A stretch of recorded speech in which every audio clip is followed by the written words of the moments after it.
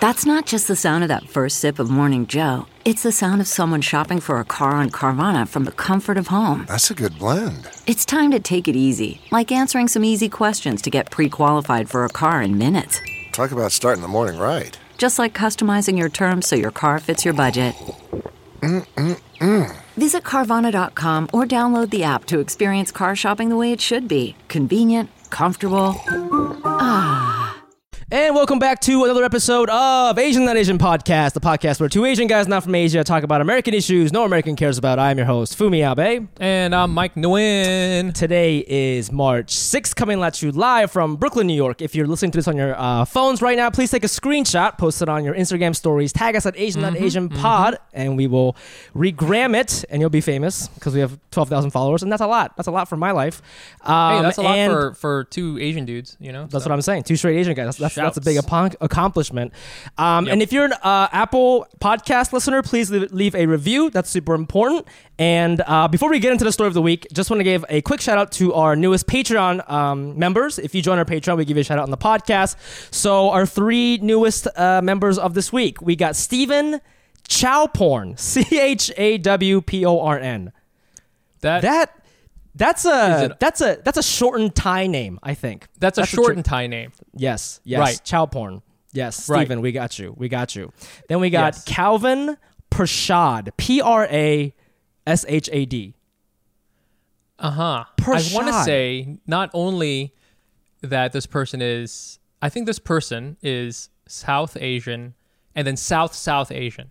I recently learned that sometimes South Asian people have white-sounding names if they're from South Asia. Oh, this is just something I just learned. Oh, wait, you're talking about like people from like Sri Lanka? Or something, yeah. Yeah, There's some yeah. sort of Christian thing going on back there. So sometimes they got like names like that. Okay, so Calvin, you were from Sri Lanka. To Christianity. I don't know. There you go. Yeah, I had a friend in high school. He was from Sri Lanka, and his name was like his last name was like Fernando or something. So something happened there. Something happened there with the Spanish people. Hey, I'm not thinking something good either. Something bad. Not good. Something bad happened. And lastly, we have John Han, Han, which I think is a Chinese name. That's a Chinese. You think guy. it's Chinese? I might be Korean. Is it Korean? I don't know. You know how they have Han? I don't know. We know Misha Han. He's Chinese. Oh, maybe he's half Korean. Okay. Shit, I don't know. Is he? Anyways, by the way, if you donate to our Patreon, we try to guess your ethnicity based on your last name. Very racist game, but we're not just trying to be rude. Yeah, this is just how we are. It's a game that we play, and it's a very game. It's very problematic, but this is how we start the podcast. Let's get to the story of the week, man. Yeah, man. So we've been doing Clubhouse, right? If you guys don't know what Clubhouse is, it's like this new social media thing, and it's essentially a conference call. Which I think is hilarious. It's just a conference call that you can start. You follow different people and do those different things. People got all into it because, like, you know, the Bitcoin folks are into it, and what's his name? Elon Musk is kind of getting into it. But there's all these different like Clubhouse rooms, and people can start a room for whatever reason. Fumi and I, we started one about just like Asian dating. I was on a Clubhouse recently where I met some. So we have Andre Tran, who's a comedian. He's also been on the podcast, and he like kind of knows some Vietnamese people. He's like, there's some Vietnamese like comedians he's like tied into, and they invited me into like a Vietnamese like trash talk room, where it was just like you can go in there, and it was like Vietnamese roasting, and it was really funny. The word for roasting, we don't have a word for roasting in Vietnamese, so it was like the literal translation was like Vietnamese grilling, which is delicious. But they had that, and they brought me in there, and it was cool. Everybody's very young, everybody's very nice, but my Vietnamese is essentially zero. It's they're roasting in Vietnamese? Yes, but like, you know, yeah, they're like roasting each other. Hey man, you know, you like are, and I again, because my Vietnamese is very poor, like I didn't really know what they were saying. I mean, you can tell when someone's talking shit, but I didn't really know. And I was sitting there listening to all these people, and everybody is nice and pretty young. I would say, you know, it's just social media, so it's like everybody's like late 20s or something like that. But it was so weird being in that room because, and you always talk about having a Ratatouille moment of like remembering something, I don't know, traumatic from your past. Yeah, a and Ratatouille I had flashback. That happen, a Ratatouille flashback of being in a room with Vietnamese people talking shit. You know? Wait, about you? And me, Well, that's the thing. Because I don't speak Vietnamese, I don't know if they're talking shit. Who are these? Are these your cousins? Like, who are these random Vietnamese people talking shit about you? Vietnamese people, we just love getting together and eating egg rolls and talking shit. Okay, like I would go when I was a kid. We would go to each other's. We would have a Vietnamese gathering. Vietnamese gatherings are always like there's a fuck ton of food in silver takeaway trays, like big giant buffet trays. There's a lot of Sprite. Sometimes there's liquor if you're into drinking, and then there's a lot of just sitting around and like just gossiping, right? But I would be sitting there as a kid, and I didn't really speak Vietnamese, and then like people would catch on that I don't speak Vietnamese, and then like sometimes they would make me say something in Vietnamese, but they were like, haha, you sound like a GI. And I'm like, this is so traumatic for me. What a roast. Yeah, and I was like, so it was just like this kind of feeling. And again, nobody was really talking shit about me on Clubhouse, but it was just like the feeling of like being in a room, not knowing what's going on, and like kind of knowing, but not really knowing. I don't know if you've ever gotten that sense. It's a complex feeling because, I speak Japanese, but like there are a lot of like I couldn't talk about politics in Japanese, but like there's I feel like that's like a very immigrant specific thing because there is like a certain level of betrayal that like only diaspora people can experience, and it's from the people who look like you talking language you're supposed to speak but you really can't, and they're laughing because you don't know it. But you had that joke a long time ago that's like for a lot of diaspora people, English is our second language, but it's also our only language, Right, exactly. It's like that, where it's like, yeah, it's definitely like, I think it definitely hurts extra because it's like, oh no, you're my family, like you're supposed to have my back, like, because when I go to school, those kids pick on me, so when I come home and I'm like eating fucking these spring rolls off these silver trays, like you're supposed to welcome me, and here they are roasting your Vietnamese. So I totally feel that, man. I mean, we've talked about it 1,000 times. I think that's why a lot of second generation Asian American people are shy, and like they don't not shy, but like they don't feel super confident in their language skills. Even if it's okay, they don't feel confident because somebody made fun of them, a family member made fun of them for it when they're younger, and that like sticks with them forever. 100%. So like that was always, I'm always afraid of like if I were at a Vietnamese restaurant and I would order like, if I ever am in a Vietnamese restaurant and I order something, I like some pho or something like that, and all of a sudden my aunt pops out from behind a tree and is like, oh, you sound like a GI. And that's what I don't want. And I'm just like, it hurts. So I wanted to. Your sounds tight, yeah. Yeah, I wanted to Xiao Sikou Ling. I wanted to talk about that, and that's like sort of the thing about our podcast. Today we're asking, is feeling totally lost all the time Asian or not Asian? And the guest we have today is I woke up early today, was doing push-ups and stuff. I was like, this is the day, man. We've been waiting for so long. This is it. The Rocky moment. You're like chugging raw eggs. I was like chugging eggs and stuff like that. And dude, man, wearing my conical hat. I was like, I'm so excited. Our guest today, and okay.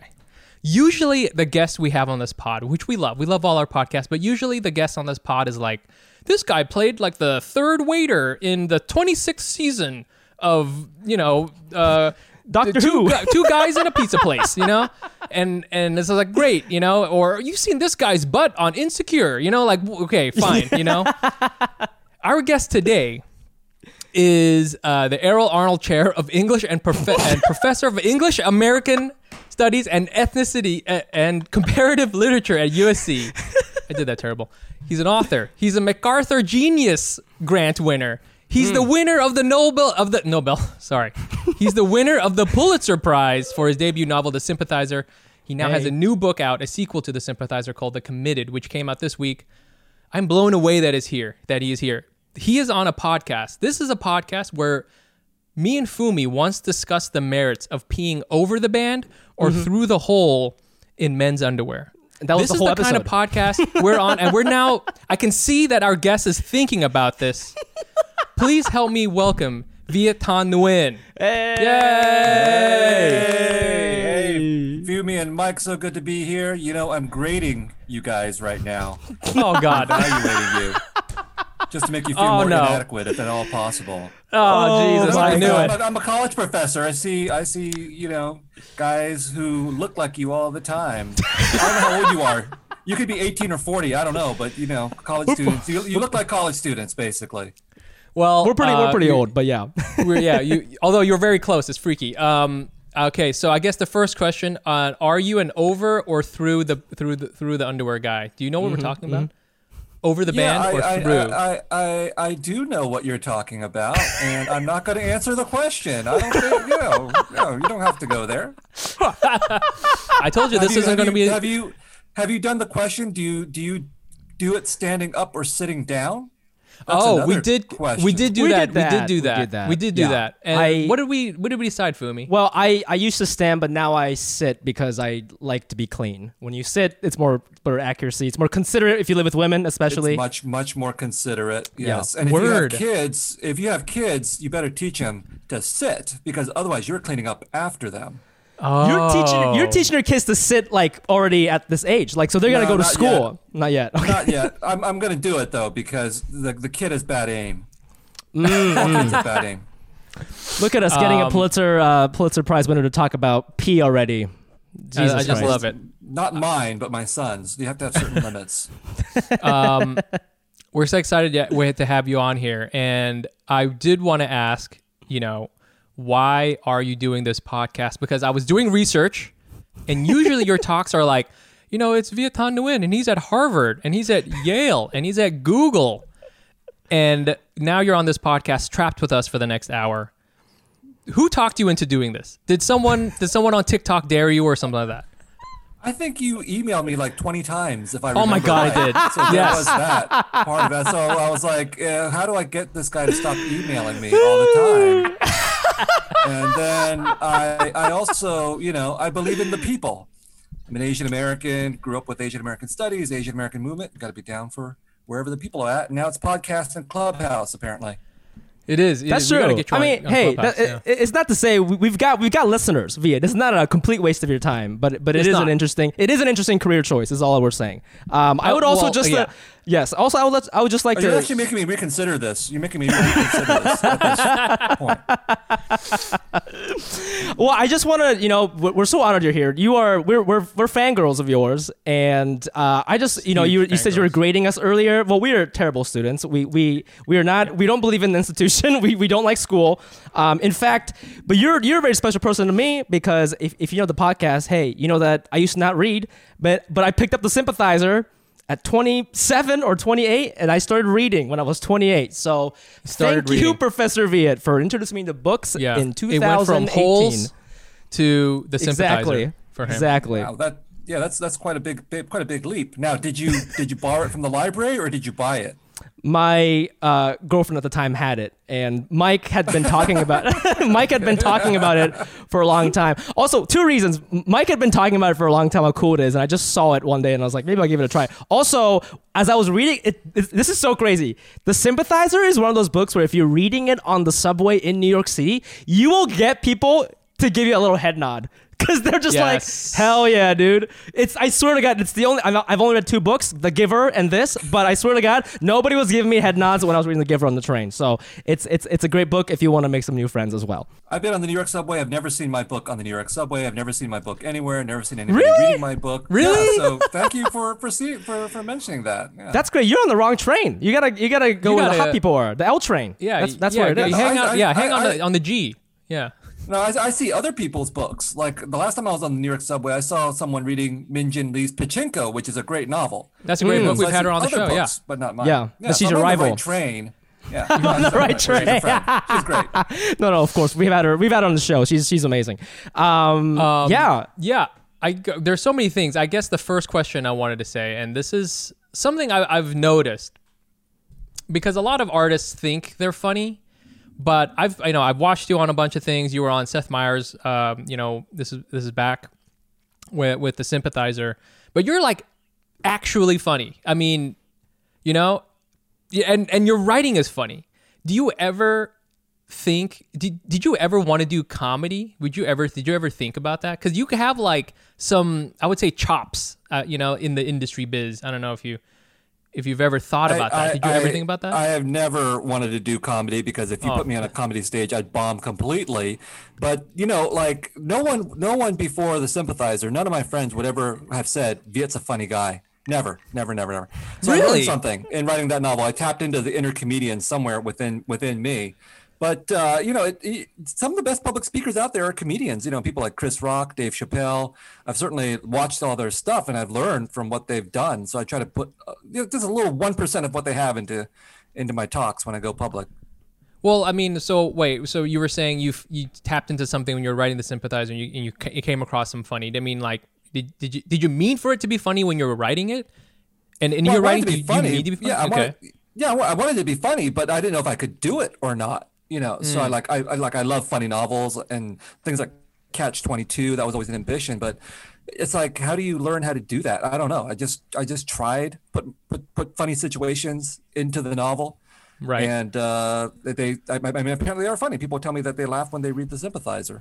Well, that's an interesting point because, sometimes I feel like one of the topics we talk on this podcast sometimes, or in general, is like, can Asian people be funny? Because, and I know that sounds like a ridiculous question, but sometimes I feel like the society doesn't allow us to be goofy. Like, even if you're funny, they're like, you're not supposed to be. And, you've made sort of a career talking a lot about, the Vietnamese diaspora experience and the Vietnam War, and colonization, and like, specifically your 3 books, which I've also read The Refugee, Fangirl, what's good?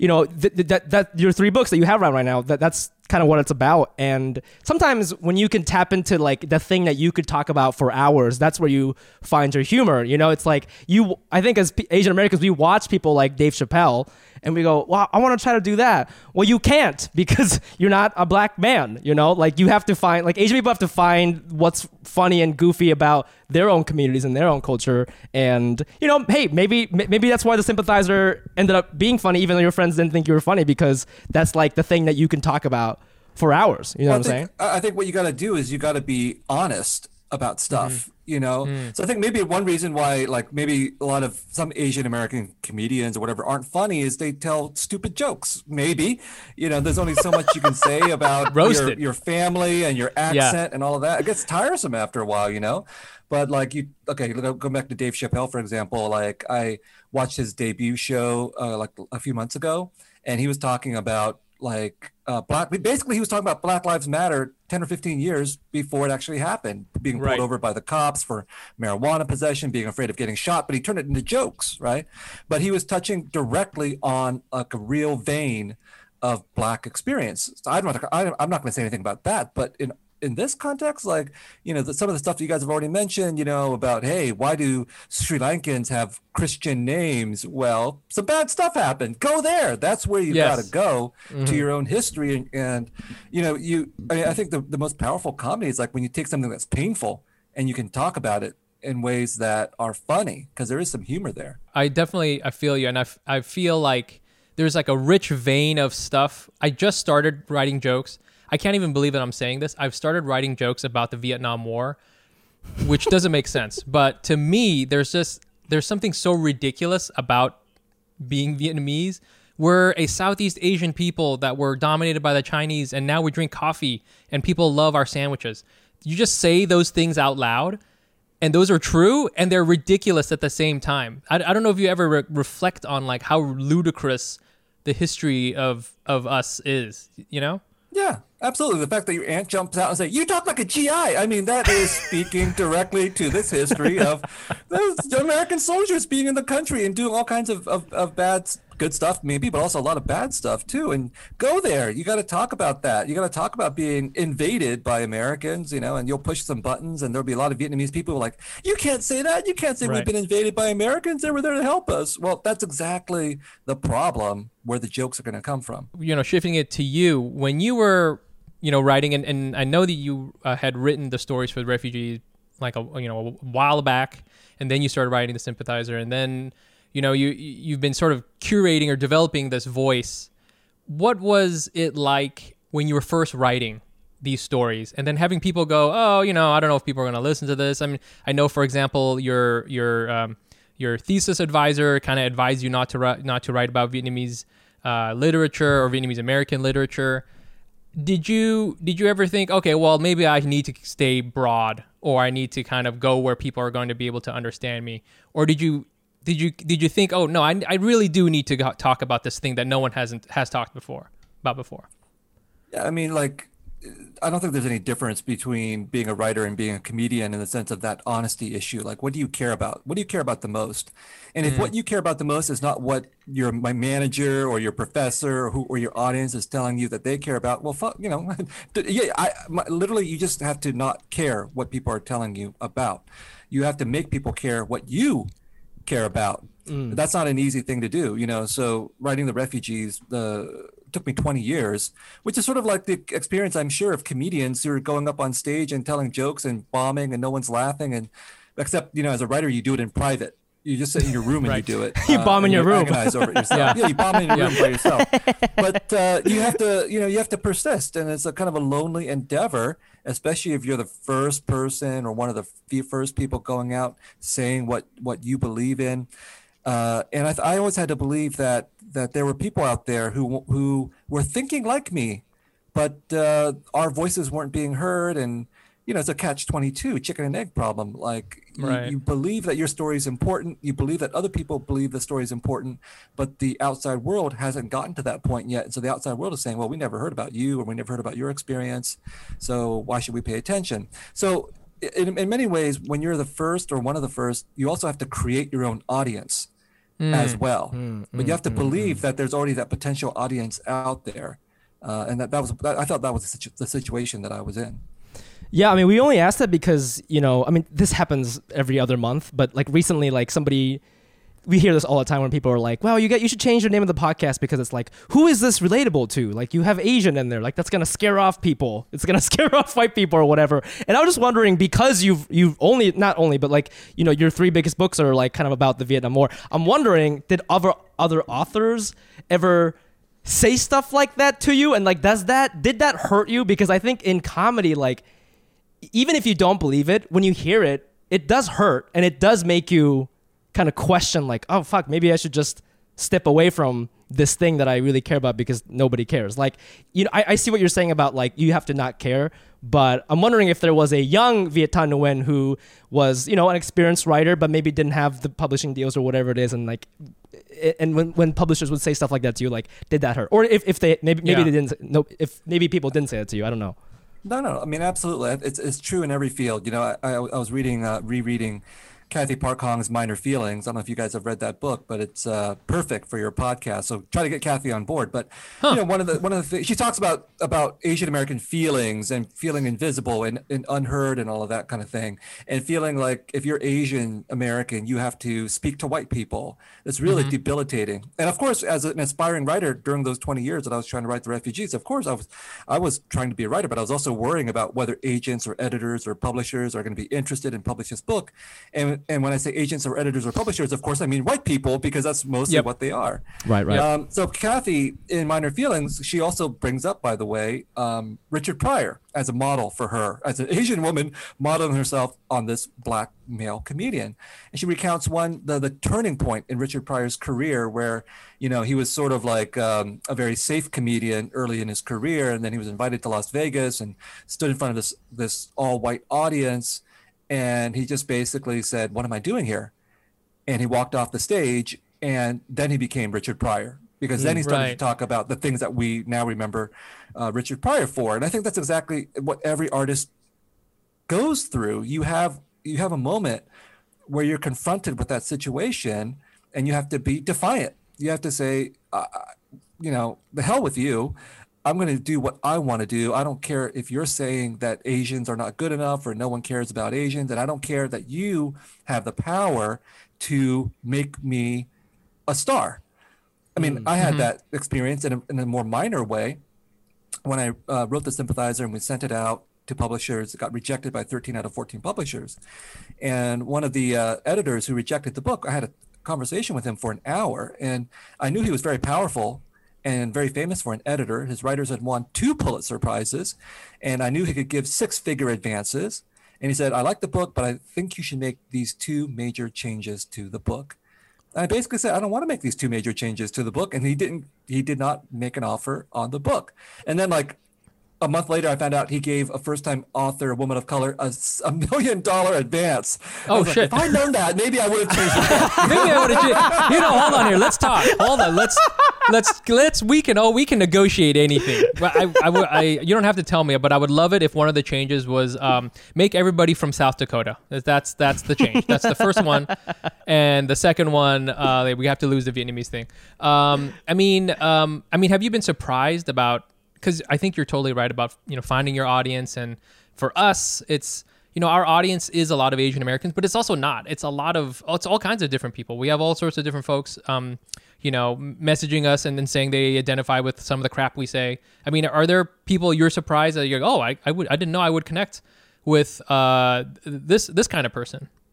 Yeah, absolutely. It's well, first of all, okay, the Sympathizer sold around 1 million copies worldwide, so that's a lot of people. Hey, maybe they didn't all read it. Maybe they just bought it and it's on a bookshelf somewhere or whatever. But a lot of people read it all over the world in like I don't know, 25, 30 languages or countries.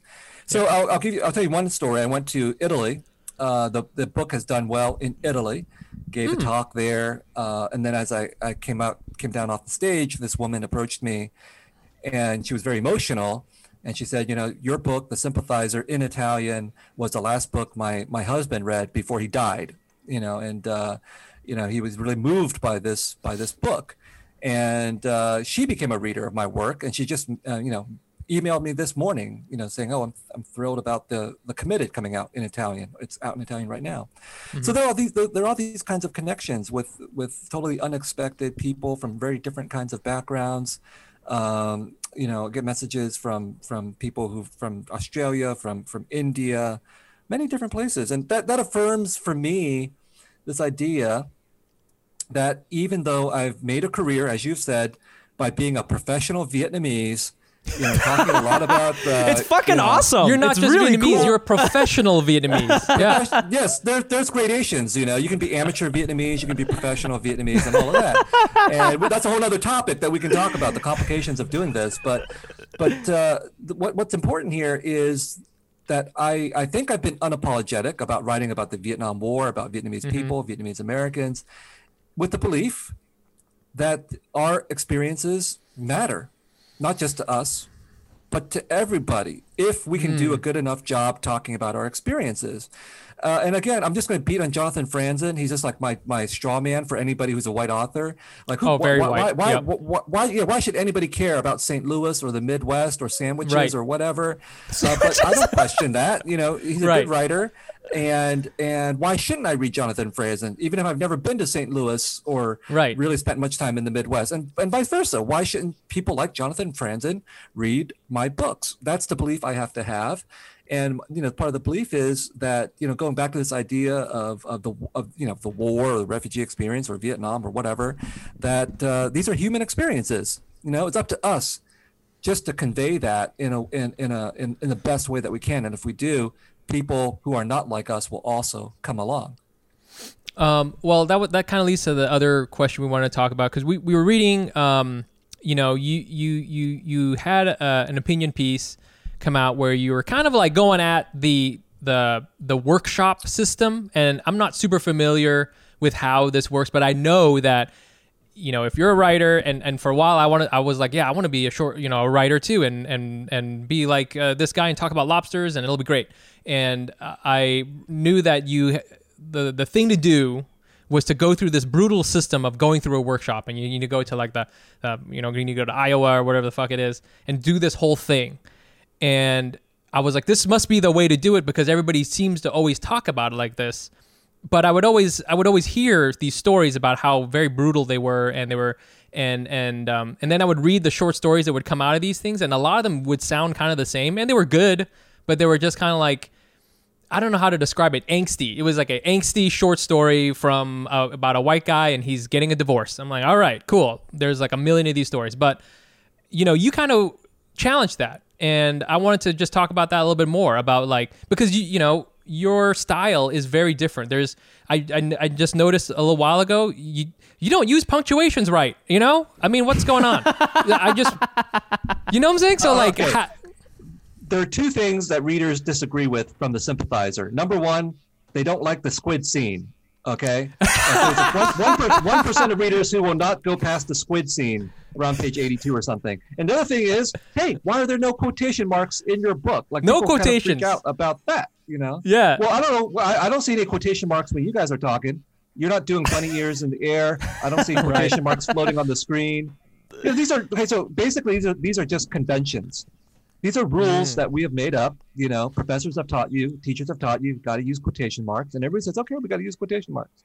But there's no real reason for this. Right. And so my mindset is, I'm just going to ignore all the rules. I'll take the rules that are useful. I'll break the rules when I want to.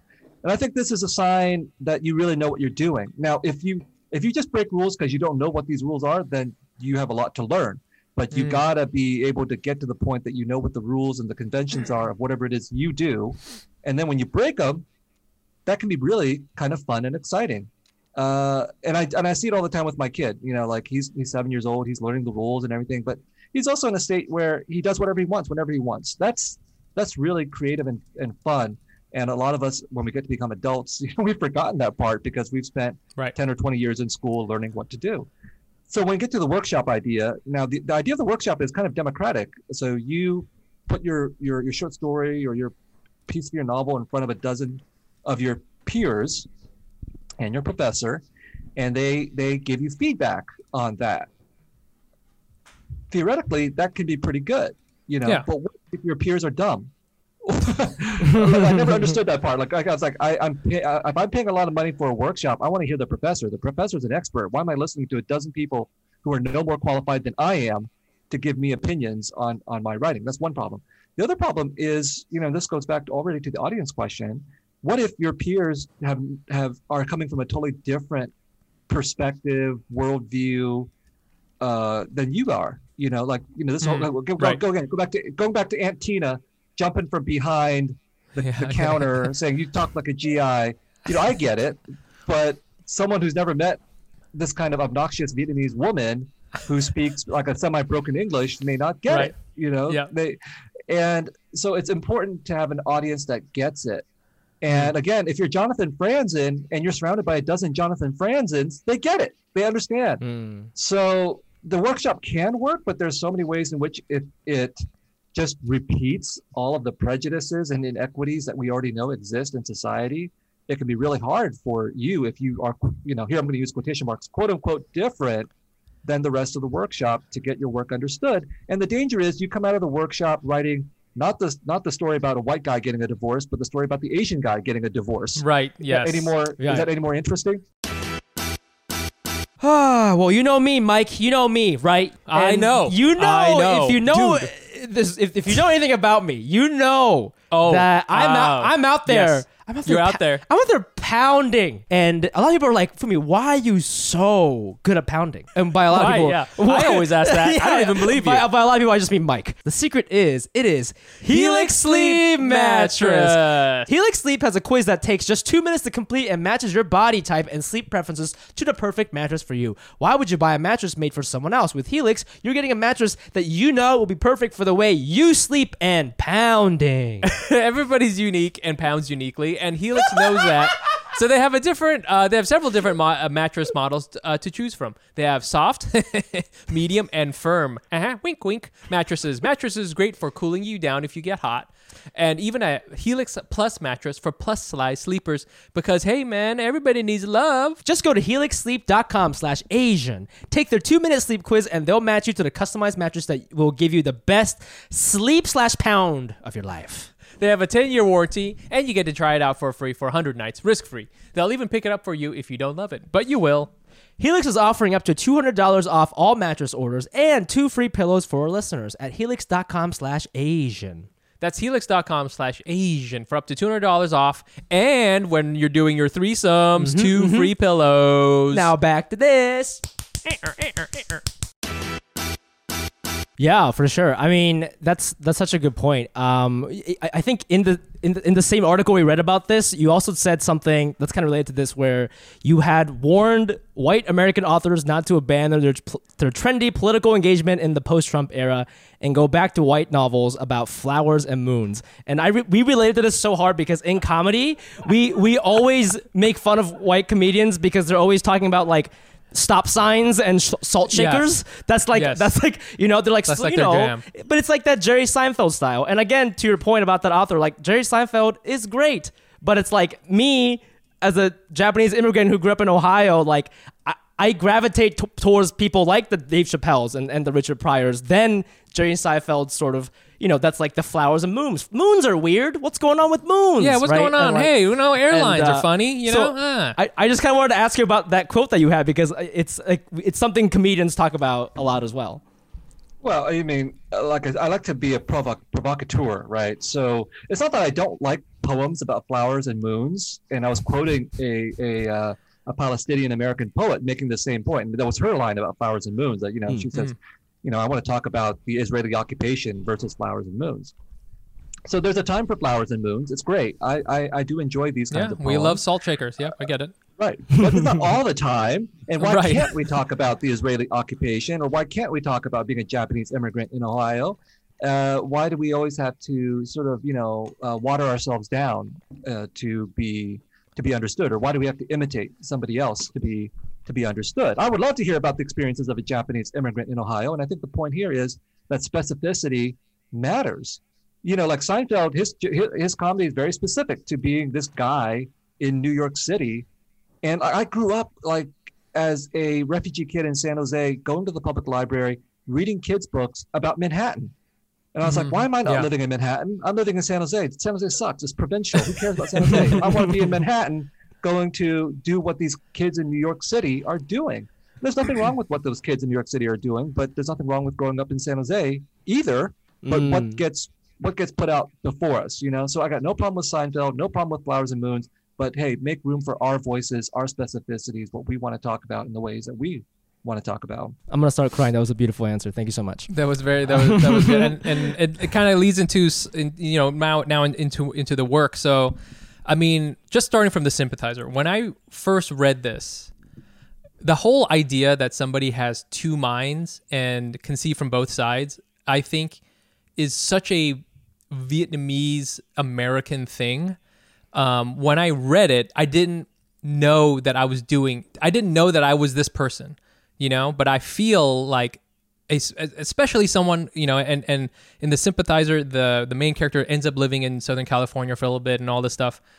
And this whole thing about like, I am, both the Northern Vietnamese and the Southern Vietnamese. I'm both for the Republic and also a communist, and to like always kind of also have this paranoia. It was such a like a crystallization of the Vietnamese mindset. I wonder, how did you even get around to thinking about it like that? Because to me, it just felt like this is how everybody thinks, and it took me reading your book to go, oh, not everybody thinks like this. I gave this book to Fumi and go, if you want to understand why I'm like weird like this, read this book, because I'm kind of like this character. And I don't know, like, how did you? Because for me, it's like you were a fish and you discovered water. You just realized this is how it is.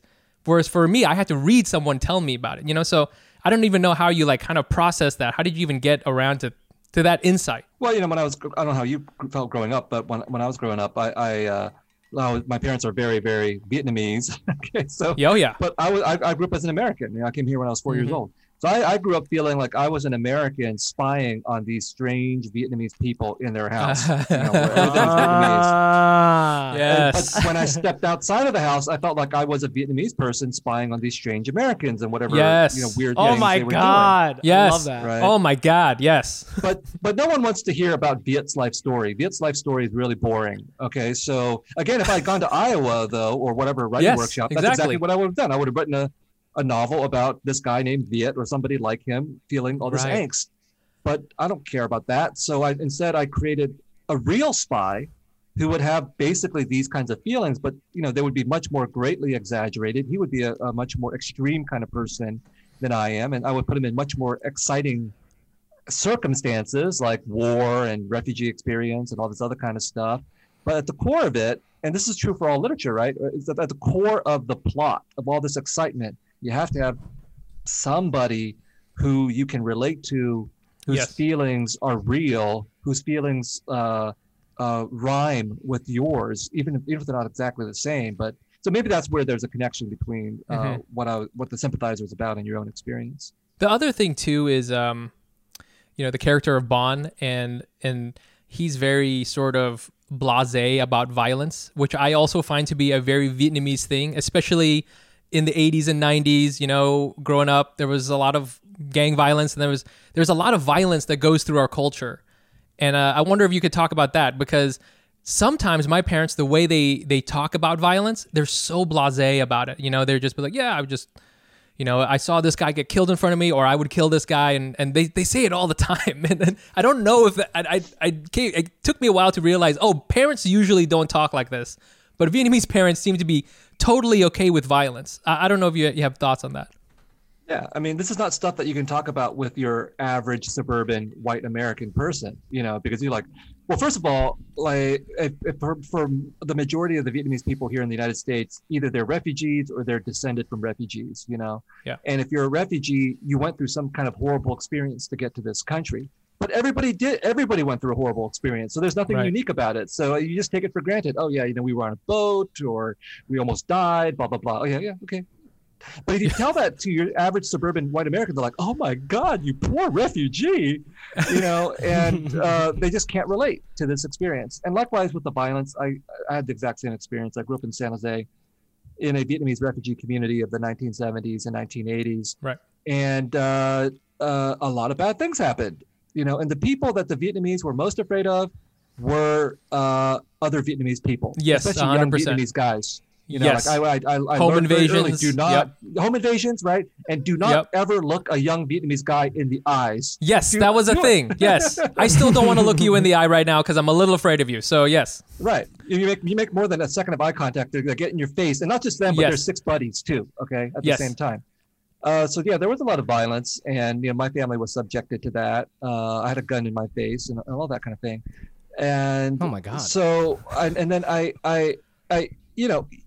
I was also always aware that a lot of these older Vietnamese guys were in the army.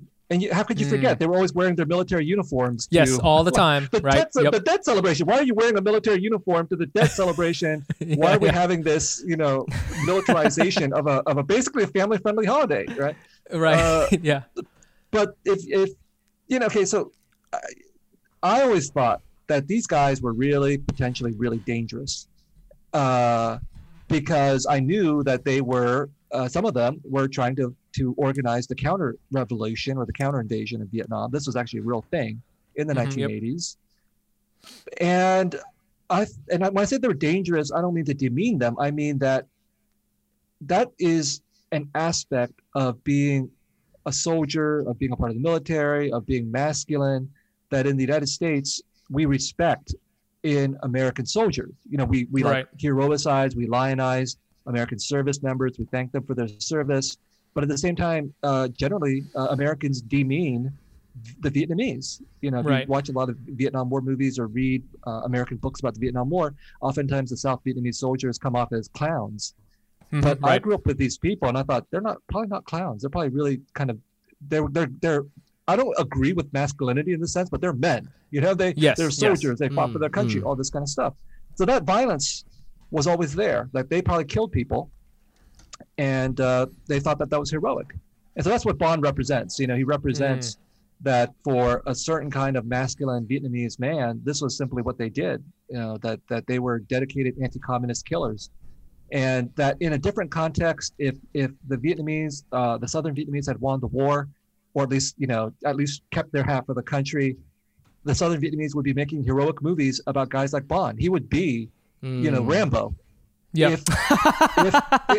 He would be Rambo, right? Yeah. And so that's the approach that I had. And the other influence was John Woo movies. John Woo movies.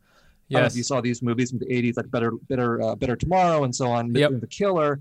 It's that violence is a part of this world, and it's not necessarily bad. Good guys do violence, bad guys do violence. They're mirror images of each other, and they're brothers, despite what sides they happen to be on. And that was a big inspiration for Bon and the other two blood brothers in this novel. That part of the drama is that they have chosen opposite sides without and kept it a secret, and they're committed to their beliefs, but they're also committed to their friendships. And the friendships where blood is thicker than water is going to be where the tragedy lies. And to me, this felt very Vietnamese because, like, I was in a gang in the second grade. Yeah, hell yeah, dude. In the second grade, the Vietnamese guys were already forming gangs. Yeah. Why am I being forced to choose between sides here? Already we're in gangs. Yep. Yeah, I'm 8. Yeah, that's crazy. I'm 8. Yeah, are you Crip or Blood or what? Yes. Yeah. I think one of the things I wanted to ask you about, and this kind of goes back to what you were saying earlier, is like you're talking about Vietnamese things, but I'm not Vietnamese, and to be honest, we don't have a lot of Vietnamese people in Ohio. There are a few, but mainly Chinese and some Korean. And I learned a lot about sort of Vietnamese culture and stuff like that through Mike when I met him 6 years ago or so. But through reading this book, like even when you're talking about, I felt like a spy for Vietnamese people in school. I think anybody who speaks 2 languages, that's just automatically your world. Like I related to the main character in the way that like I went to Japanese school on Saturdays where I was like kind of popular, and then when I'd go to American school, people would call me Masa Ching Chong, right? So it's like I lived these 2 worlds for like 16 years, and then you start to compartmentalize the world, and you don't really know who you are anymore. So I definitely related to them that way. And then I also like how honest you are about Vietnamese culture, or just like it's just I feel like there's always a human touch to it, because for example, like in this new book. And Mike, sorry for skipping around. You can go back to it. But there's a page where the main character and Bond go to like a Vietnamese cultural center or something in Paris to kind of spy on some of the people from northern Vietnam. And they're like, look, we're doing a lion dance, or there's some sort of like dancing thing. Yeah, the culture show is happening. Yeah. Right. And then the main character's comment is that isn't it interesting that this thing that we do once a year is considered Vietnamese culture, when you do like a whole page of a roast of Vietnamese people where you just go like, oh, so you're not gonna celebrate gambling? Like, what about cheating on your wife, or like beating your wife, or like whatever? Like, you just list all these things that a lot of Vietnamese Smoking people not being there for your children. People may do that more on a daily basis, but it's like, when it comes to like, let's celebrate our culture, we pick the thing that we do once every 365 days. And I thought that page was like very, very relatable to me. And I just kind of wanted to ask you about like, just your thoughts behind that part of the book. Yeah, I mean, like comedy, and I wanted that to be funny, but comedy is like partly about making fun of the people who are powerful, right? So you do want to punch up, which I think my novels do. And it's like, it's very important for me to make fun of French people and American people and white people and imperialism and colonialism, because they deserve it. But comedy is also about making fun of your own people and yourself. And you have to do all of it. And for those of us who are immersed in any particular culture, in this case, the Vietnamese culture, there's a lot to make fun of. A lot to make fun of. Yeah, oh God. And I think it's a sign of love to do it. I don't think, we grow up in traditional households being told to be respectful, keep your mouth shut, put the best face forward outside of your own house, but then outside of the Vietnamese community too. And that's great for harmony. And I hope my son does that too. But comedy is about revealing all the bathroom jokes and all the family secrets and everything. So if you're not willing to do that, you shouldn't be a comedian, and you probably shouldn't be a writer. You shouldn't be an artist, period. Because if you're pulling your punches, you're not going to be any good. So that was the thinking there. Like, at the core of comedy and politics or political critique is the willingness to be honest, the willingness to expose yourself and your own people, and the willingness to take on the more powerful. All those things have to happen. Even when I was reading that page, I always think about that because when you say like Japan or Japanese, like, because there was such a cultural movement in the 80s, like people just, they're like, oh, anime, sushi, ramen, like electronics. But like, when I was reading that page, I'm like, no, there's all these other fucking things that our people do constantly that are more Japanese, including like husbands not being home ever and like going to these like hostess bars that are like mild prostitution, like just not raising their own kids, like, extreme misogyny in the workplace, like where women they have to wear pink and guys wear suits. Like that still happens today. These are things that happen every fucking day that nobody thinks about when they say or hear the words Japan. So totally, just that page, I really felt that one. Well, okay, so let me add something else here. Like, part of what I was saying in that page is like, white people never feel the need to put on culture shows. Why is it? Yes. The Asian Americans always have a culture show. The Korean show, the Filipino show, the Vietnamese culture show. Yeah.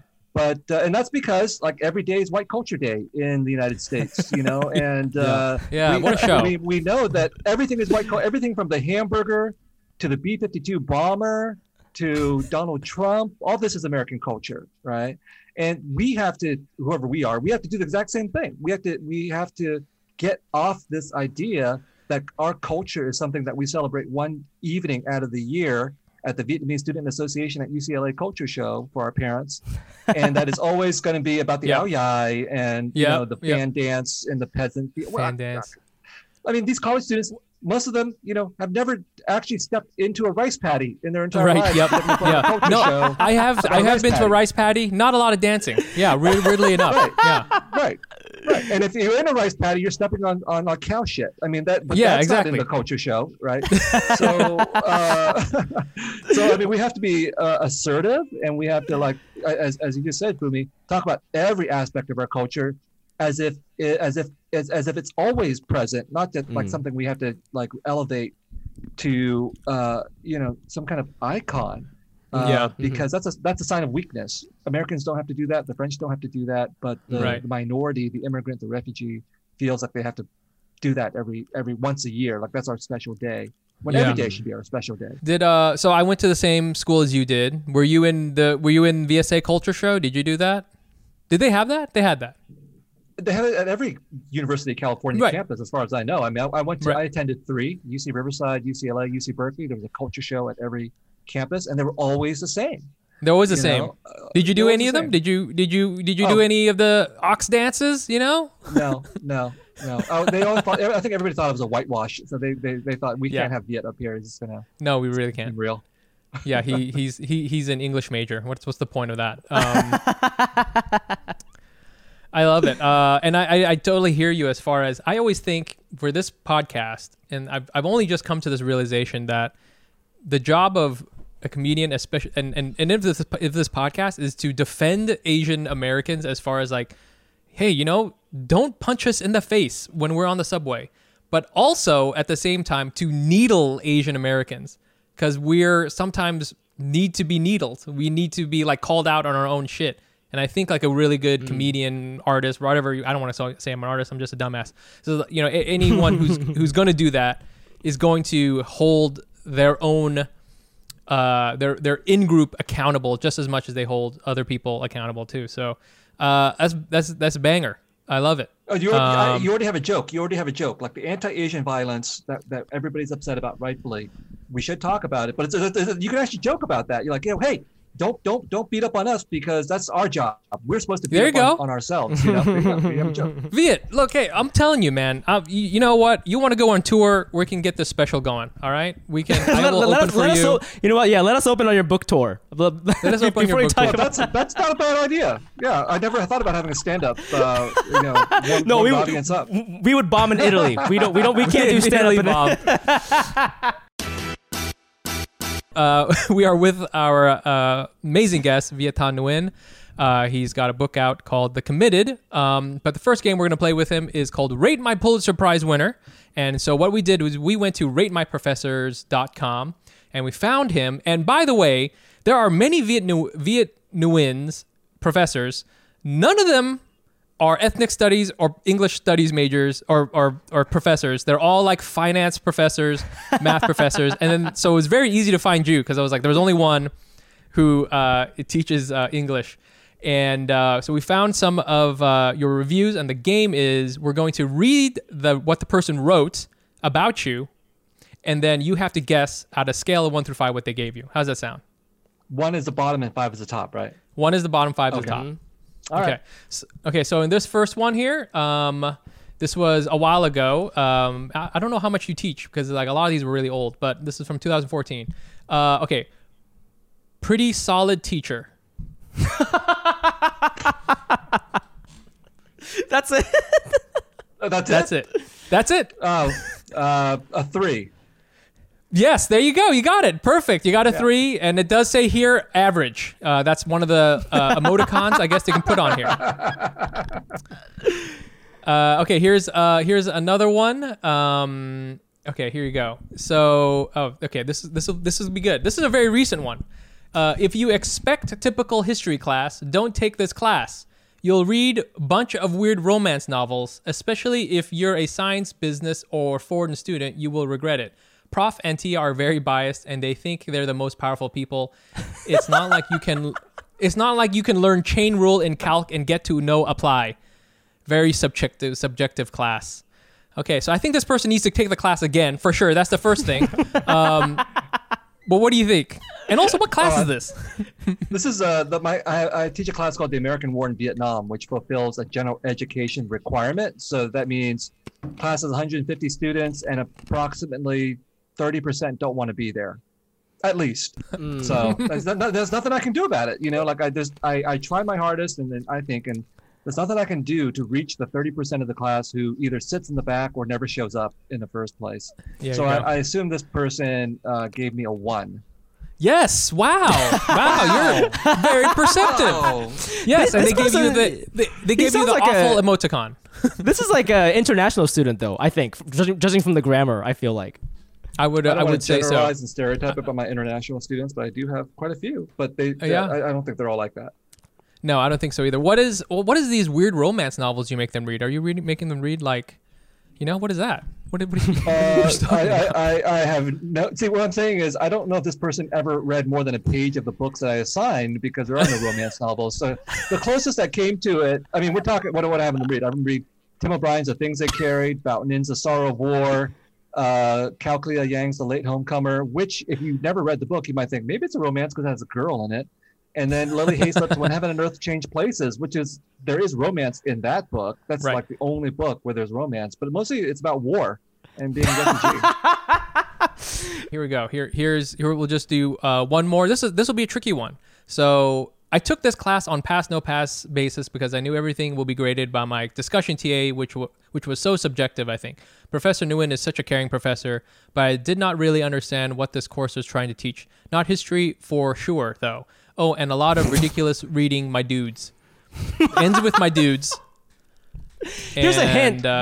This person rated your class 4 out of 5 on difficulty. Difficulty. I assume they all rated it like 4 or 5 out of difficulty. So basically the takeaway is Viet sucks as a professor. That's all right. They seem to like you. I got a Pulitzer. I don't need to be a good professor. I got the Pulitzer. Okay. Yo, get that tenure money, baby. Get that tenure money. What's good? I'm the chair. Yo. Oh, okay. So I'm gonna guess they gave me a 3. They gave you a 2. Yeah. Okay. Oh, come on. I probably gave them a C. So it's all equal. Woo, damn. Okay. So that was our first game. Here's another game. This is a sillier game. So our guest, Viet Nguyen, has a book called The Committed, which is the sequel to The Sympathizer.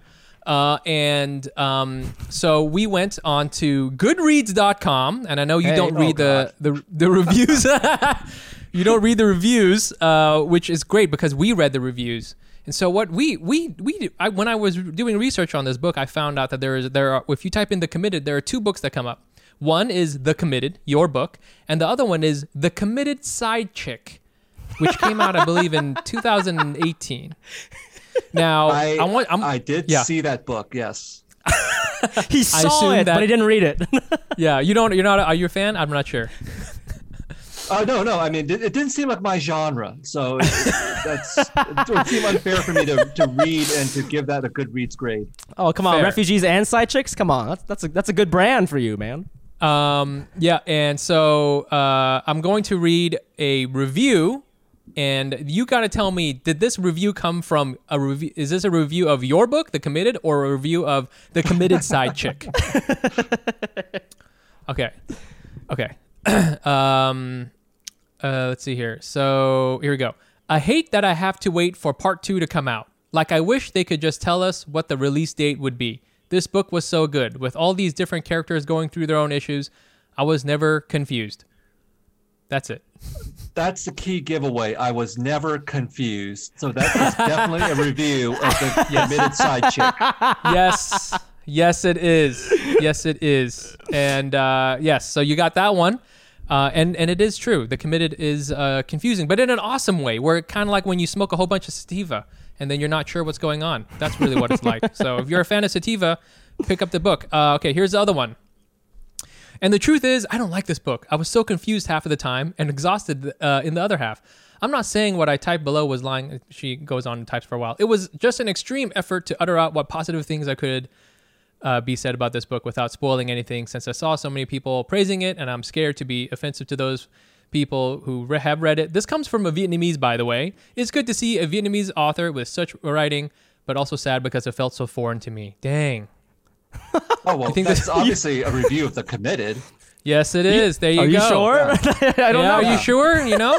Well, maybe the side chick was Vietnamese. I don't know.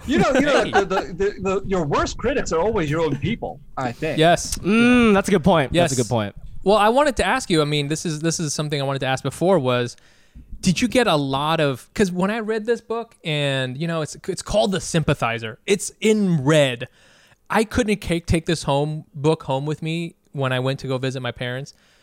And I was like, Viet, he is going to, like, you know, if this was the 80s or 90s, you would have to go into hiding, you know? I mean, did you get a lot of shit from Vietnamese people, who, you know, whether the older generation or whoever, you know, when this book came out? Well, you have to assume that people read books, which they don't. So I don't think it really matters. Double shots fired, son.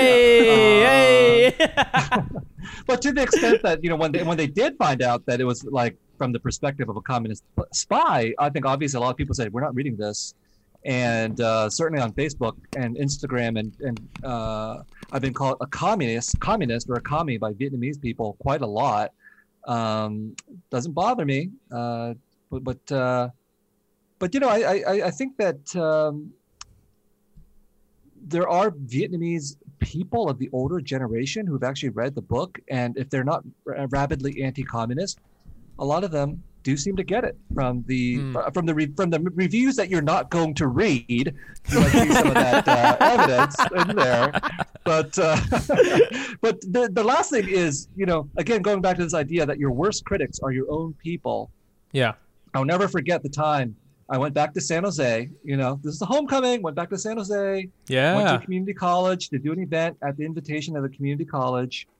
You know, and then in the signing line, this older Vietnamese gentleman came up, and he was probably like 70 years old, and he just sort of stood there, and he sort of, you know, picked up a book, one of my books, looked at it, sneered, put the book back down, and said, "You don't really know what you're talking about, do you?" You know, so in Vietnamese, right? Yeah. Like, yeah, but that's to be expected. I think that I don't know. I on the one hand, I get a lot of very positive feedback from Vietnamese American people, and even from people in Vietnam or international students from Vietnam. But then there are always going to be those people who are pissed off at me for one reason or another. This comes with the territory.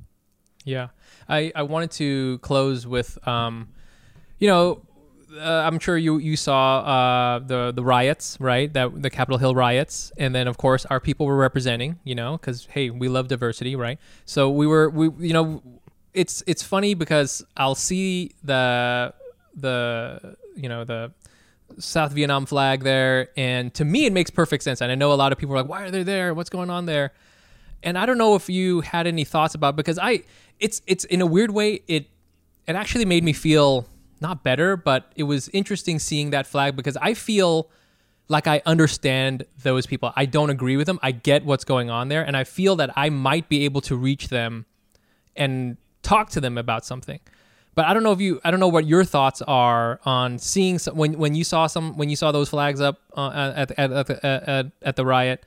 You know, were you sort of like, you know, crestfallen about that? Were you sort of, you know, it is what it is, and more importantly, do you feel like there's a way to reach those people? Because I feel there's got to be a way, you know. Wow, you're asking for hope. I'm not good at hope. You're a comedian. Okay, go ahead. Yes. No, I mean, like I don't think I was surprised to see the flag there, because I had a very active Facebook page in the fall of 2020 with like 93,000 people following it, and a lot of them were Vietnamese. And got into so many fights with Vietnamese and Vietnamese American Trump supporters. Yep. And so I already knew that there was a very strong support for Trump in Vietnam and here in the United States. And they're very very angry. They're very angry, and they're very prone to using, violent, foul language. And so, of course, it was a disappointment to see the Vietnamese flag flying there, but not a surprise. And I think that can, there are a whole bunch of flags flying there, a lot of American flags, a lot of, Confederate flags, and a lot of like flags whose symbols I didn't really understand, but which are apparently, signs of white supremacy. And then there were a lot of other countries' flags there too. So the Vietnamese were not the only non-white people there, but I think we were like the largest contingent as far as I could tell. Or maybe I'm just looking at the right Facebook feeds where maybe whole van loads of Vietnamese people are all very proud and happy waving the Vietnamese flag. And there's a lot of reasons for that. I think the Vietnamese American community was caught up in Trump fervor, just like 50% of the country was caught up in Trump fervor for all the various reasons that we know about.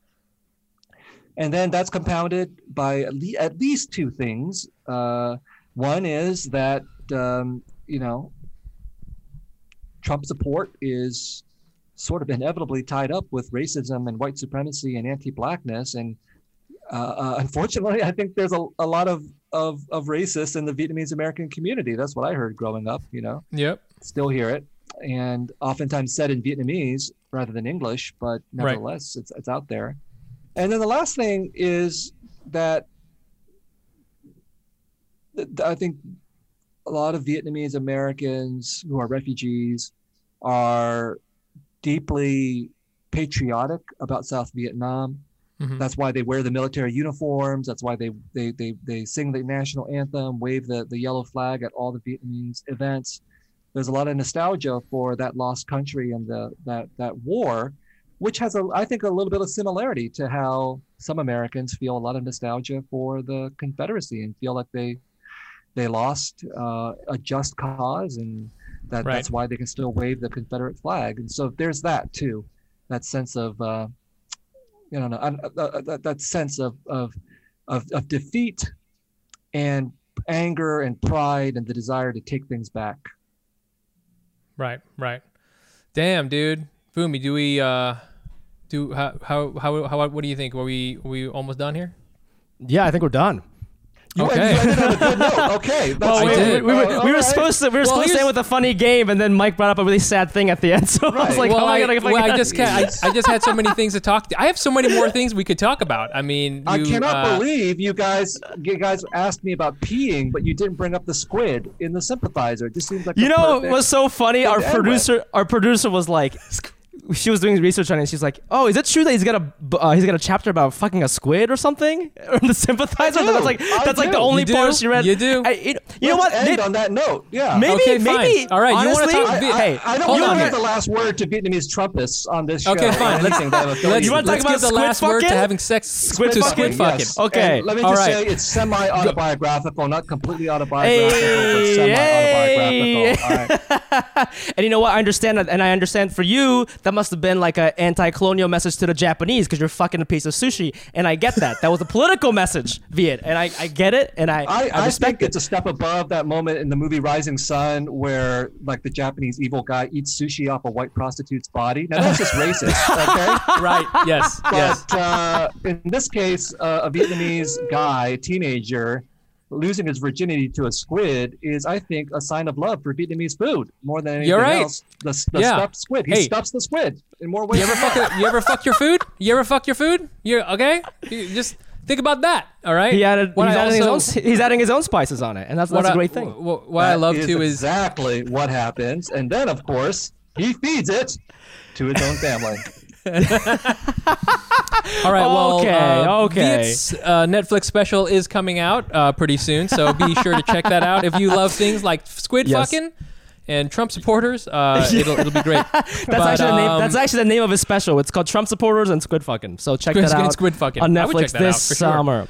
Well, Yep. Thank you so much for doing this podcast. Thanks, This has been amazing. If I had to rate you on Rate My Podcast, you would get it 1.5. Sorry, 1.5 is what you guys would get. Honestly, that's a lot better than what we thought, so that's totally fine. That's very true, actually. What do you want our fans to know about you? Where can they get the book? Do you have anything cool things coming up that they would like to that you'd like to share with them? Where can they find you, etc.? I'm on virtual book tour, which means I'm appearing in a dozen places from my office where I'm doing this podcast. So you can catch me at all those places. And Committed is out, and I don't know. That's basically about all I'm doing with my life right now, and appearing on your podcast. There you go. Yeah, everybody. Get a copy of The Committed. I've been drinking a lot. What do you? Absolutely. Okay, that's a whole other section I wanted to talk about too. But I mean, I always see that you. I've watched a couple of your other. You had one. Was it with DVN or DVAN? Is that like an organization? Diasporic Vietnamese Artist Network. I do a show called Accented Dialogues in the Diaspora, and we always have cocktails there. Including, by the way, I'll give a shout out to our resident mixologist. Find her on Instagram, Mixaphoria with a PH. And she has great cocktails that we use for our show. And I've just been, ordering from her, actually. So she'll deliver cocktails to my door. Wow, there you go. Well, you should probably also see someone about that. So possibly good. Okay. But thank you so much for having us. The book is amazing. It's called The Committed. Please check it out. Please check out Viet's work. I think you're good. Yeah, you're going to do all sorts of fun stuff. I mean, I don't know. Can we hang out sometime? I'm graduating from your podcast to Seth Meyers in about a week, so there you go. Hey, we scooped Seth Meyers though, son. But you know What's good? Hey, don't knock us, bro. We're gonna have our own show soon, and then we'll see if we'll book you again. Okay, we shall see. Your own show. We shall Absolutely. see. We shall see. Thank you very much, man. Thank you very much, listeners. Thank you so much for listening. Check us out on Instagram at Asian.AsianPod. I'm also on there at the Fumiabe. That's TheFumiABE. And you can find me on Instagram at Nice Pants Bro. Check out our stand-up comedy show, Hack City, every other Friday. The next one will be March 19th, and the one after is April 2nd. And then if you've joined the Patreon, we've got a Patreon-exclusive hangout happening on March 12th. So definitely check us out at patreon.com/Asian.AsianPod. Viet, this was super awesome. Thank you guys so much. And Anals, we'll see you next week. Bye. Bye.